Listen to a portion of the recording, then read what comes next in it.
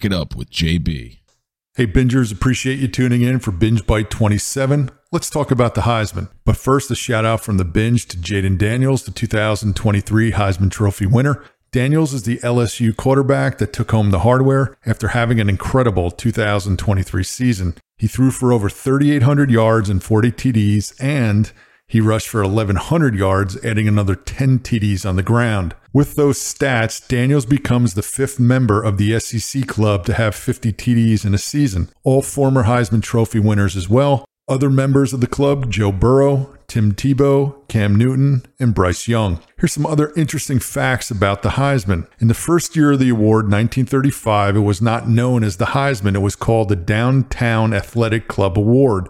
After John Heisman, a legendary coach, passed due to cancer in 1936, the trophy was renamed in his honor. The first award was given to senior running back Jay Berwanger from the University of Chicago. How did Berwanger learn of his win? Via telegram. One other note about Berwanger, he was chosen first overall in the first NFL draft in 1936 by the Eagles. The Bears and George Halas acquired his rights. Berwanger asked for a 2-year, $25,000 contract. Halas balked, so Berwanger decided not to play. Instead, he became a foam rubber salesman. Archie Griffin is the only two-time winner in 1974 and 1975, playing for the Buckeyes. 24 Heisman winners were drafted first overall in the NFL. 3 winners were never drafted. Pete Dawkins, the 1958 winner, chose a military career. Charlie Ward, the 1993 winner, opted for the NBA.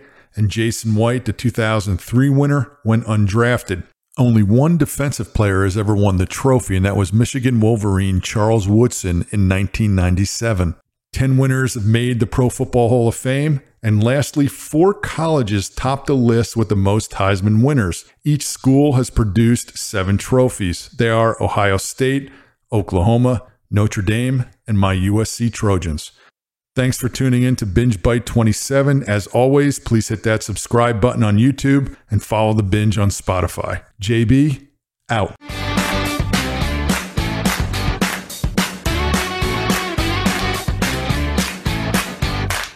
Back It Up with JB.